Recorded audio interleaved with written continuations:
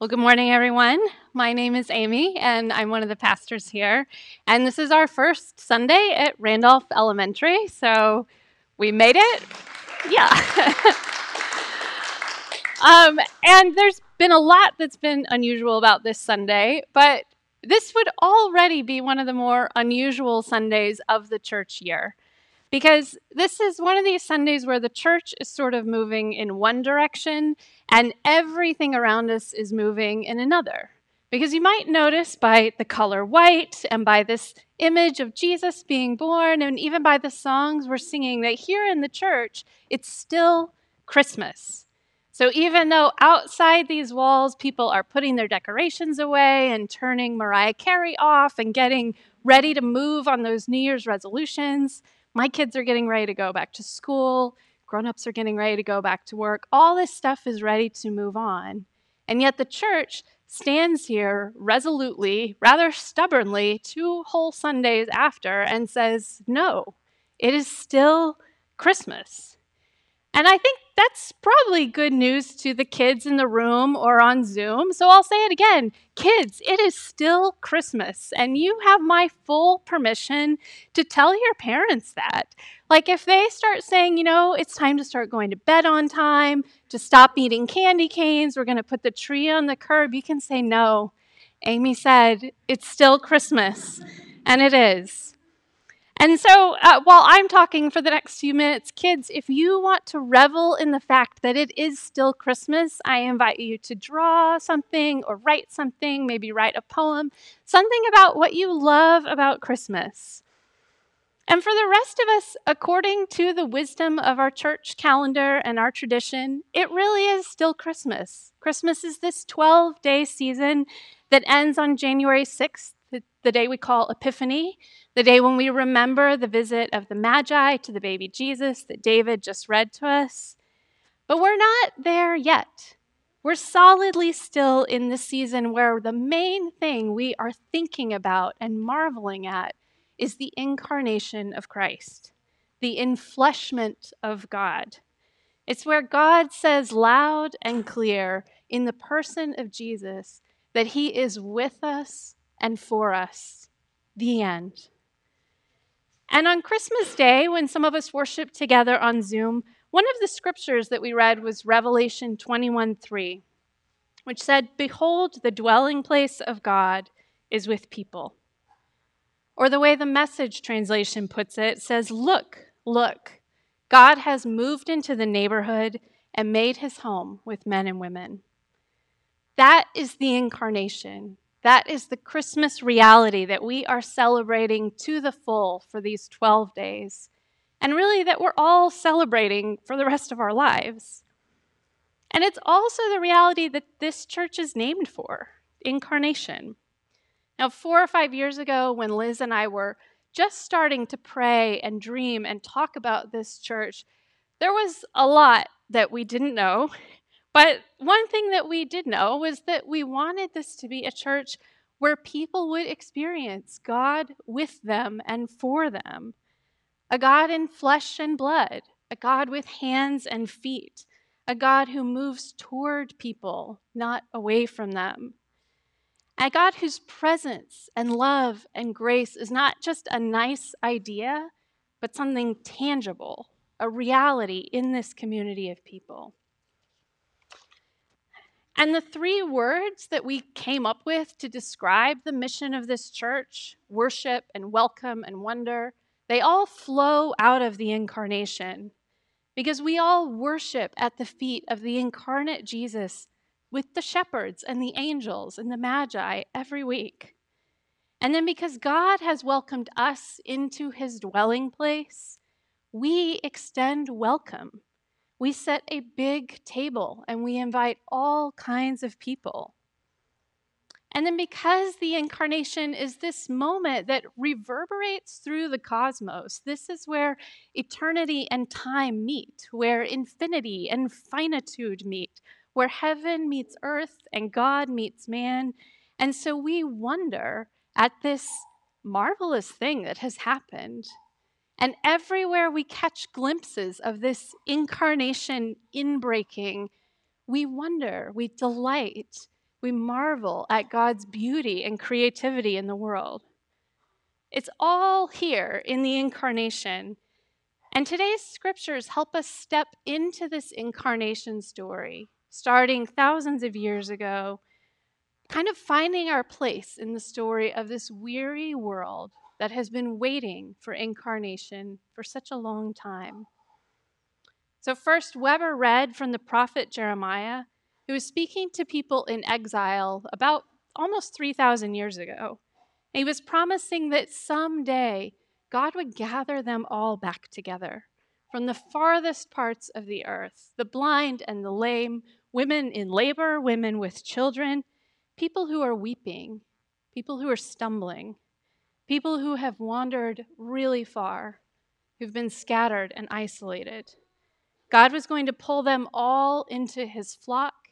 He was going to make his dwelling with them and be their good shepherd. He would tend them. It's this prophecy that captures that exile longing to be safely at home in the place where God is unquestioningly with us and for us. And then the psalmist writes a couple hundred years after that, what Nicole and David read, probably after the exiles had returned home, probably after their temple had been rebuilt as a place of worship. So when the psalmist talks about wanting to go to God's house and to his dwelling place, he's talking about the temple. And the temple, particularly the innermost part of the temple, the Holy of Holies, that was the place where heaven and earth met. That was the place where God took up residence and made his dwelling with people. Now, only the Jewish high priest could go there, and only one day a year, but that was where God dwelled. And so this psalmist, even though the temple and especially the Holy of Holies is off limits to him, he still wants to get as close as he can. He will settle for being in the outer courts, even just hanging out in the doorway. And he actually expresses this sort of envy for the sparrows and the swallows who can fly in and make their nests on the altar.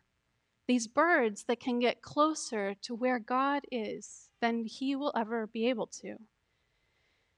And so even though he's not a sparrow, he's not a priest, he can't get in. He will kind of take what he can get. And he talks about the pilgrimages that he makes to the temple and his love for God and his longing to be where God dwells, his desire to be in God's presence. They transform that pilgrimage for him. Every step takes him closer to God, so that even when he passes through what he calls a valley of misery, it becomes this place of refreshing and abundance. And then in today's gospel story, we continue to see everything is moving toward God's dwelling place. Here, just like the swallows and the sparrows, more of creation is kind of instinctively moving to where God is. This star, behaving in a really unstar-like way, leads the Magi on this pilgrimage to the dwelling place of God, to this humble spot. And when the Magi get there, they kneel in the dirt. They worship this toddler king. They open up their treasures, and they give him these mysterious gifts that hint at who this child might be: a king, a sacrifice, God. And here in the dirt, they find themselves face to face with God in human flesh. They are in the presence of the incarnate God. They are in the Holy of Holies. They are in this place where heaven and earth meet, where God has taken up residence with men. But it's not some glittering temple. It's this poor place, a dusty place, somewhere that's not much to look at. Because God chooses to take up his dwelling in human frailty and human need and human vulnerability. Behold, the dwelling place of God is with his people. And look, God has moved into this Bethlehem neighborhood and made his home with men and women and magi. After all these years, all these years of people longing and trying to get close to God, whether they're exiled from home, whether they're making pilgrimage to the temple. Here in the incarnation, God has moved close to them. God has made his dwelling with the people. And we see here it's not just with Jewish people, it's not just with one type of person, because the Magi were Gentiles, they were foreigners. In the incarnation, the presence of God and the holiness of God is always moving outward. It's always crossing and extending those boundaries. It's always moving toward people. And God is always decisively with us and for us. He is always healing and restoring and forgiving and doing whatever it takes so that we can understand who he is and so we are prepared to dwell with him. So here we all are. We are on the cusp of another year, another pandemic year, and I feel kind of weary and anxious at the thought of it. And reading this familiar story and singing these Christmas songs and saying again, it's still Christmas, the incarnation still matters, it feels hard. I wonder where you find yourself in these stories today. You might feel more like those exiles that Jeremiah was speaking to. You might feel like you have wandered far. You might feel really isolated or scattered or confused. You might be longing for your good shepherd to gather you and tend to you. Or you might feel like the psalmist, really longing to be in the presence of God, but it is so far away, and there is this valley of misery between you. And it might sound awfully nice to just be a sparrow, to just curl up in a nest on his altar. One of the things that really struck me in those Advent testimonies that people shared during the 4 Sundays of Advent was that there was so much weariness, so much grief and disappointment and doubt. And if that's you, and it's so often me, the incarnation tells us again this morning the dwelling place of God is with people. This thing that the stars and the sparrows and the pilgrims and the exiles and the magi and the shepherds, that they all sought, the presence of God is with us. It is already here. God wants to take up residence right in our fragility and our weakness and our weariness. It's not up to us to pull ourselves together and to get ourselves to where God is over there.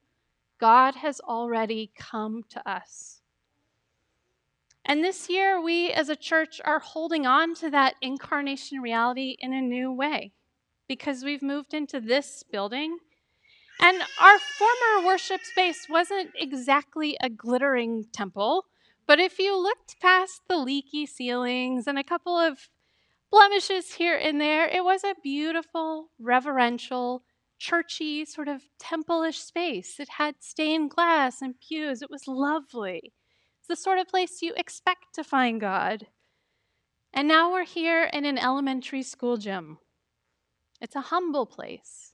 It's not a place that's set aside from ordinary life. It's a place where life happens. It is bursting with life every Monday through Friday. It's filled to the brim with people who might be more like magi or exiles, people who have come from really far away and all walks of life. But our name and this season, the incarnation, witnesses to the reality that God is here. The dwelling place of God is with Randolph Elementary. Look, God has moved into this neighborhood. God is already here. He is with us and for us right here, wherever we find ourselves, whatever we bring in. And so our prayer today and this year for our church and for each one of us is that we would go deeper into that incarnation reality this year, that we would know more of God's dwelling place with us, that we would receive more of the goodness that God has for us, and that we would welcome Magi here, people who are somewhere on a journey looking for Jesus, hoping to find him. So let's pray, and then we'll have a time of silence. Father, we worship you, and we wonder at your incarnation.